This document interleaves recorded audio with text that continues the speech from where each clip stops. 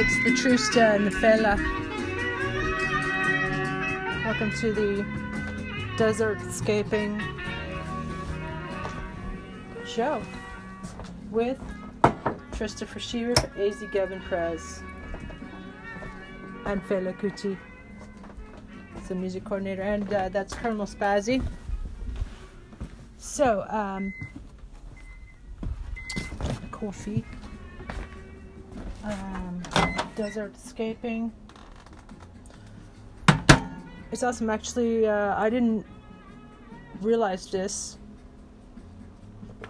until I was all, went through type of medical university studying ethnobotany and nutrition, and basically I was studying what Aboriginal people were growing in their vegetable gardens, growing up in remote mountainous villages up in Taiwan, which has this incredible diverse biodiversity. It's unbelievable. They have stuff like the abiu. Have you ever heard of that? Neither had I. It's or like there's all kinds of things. Anyway, starting to salivate thinking about it. A little bit pickish. Going around, I'm going to start turning on all the lightage.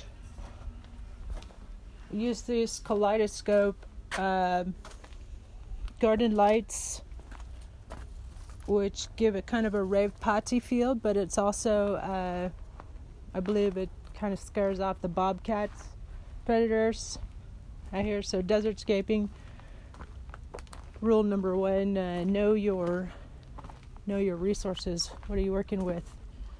How much space do you have? No matter how little space you have, you can always grow a food garden. Out here in the desert too. I used to think that the desert was a very harsh, inhabitable and uninhabited place. And right now I'm putting my hens to sleep with their babies. Come here, baby. Come here, mama. Come here, mama. And the duckies are right there.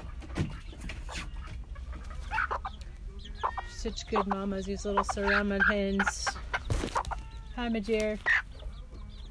Let's see. Are these your babies?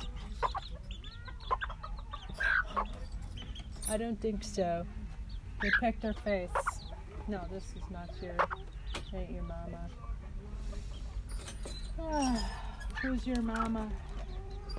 Who's your mama? We're playing the Who's Your Mama show.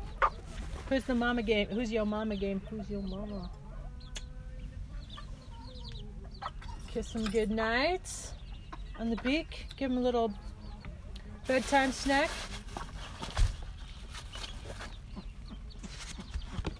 So, animals, plants and animals and people, it's an ecosystem of its own. And so it's all a delicate balance. Like the bobcats, they like some gourmet chicken.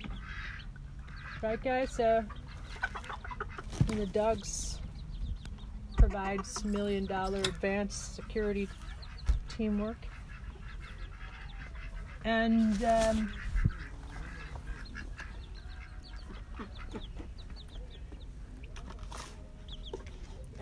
they scare away the bobcats and the coyotes. If I didn't have dogs, the coyotes would probably jump the fence all the time. And before I had dogs, there were javelinas. So I'm telling you this to give you an idea of your competition, so to speak. And you want to provide as much deterrence as possible. I always say that this place is a sanctuary, a haven, a paradise, whatever you want, an oasis, paradisical oasis for plants, animals, and people, in that order.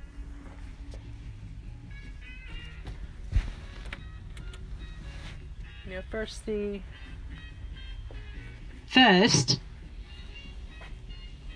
needs a little bit more reverb. See how this thing's going tonight.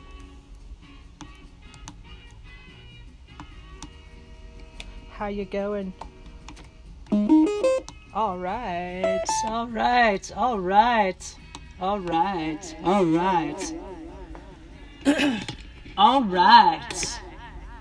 Oh yeah. So yeah, desert scaping. Some elements of desert scaping. It's very beautiful right now. So that's the first thing. Figure out what are your resources, and and I will tell you how to protect them and create a thriving, beautiful, tropical style oasis of your own.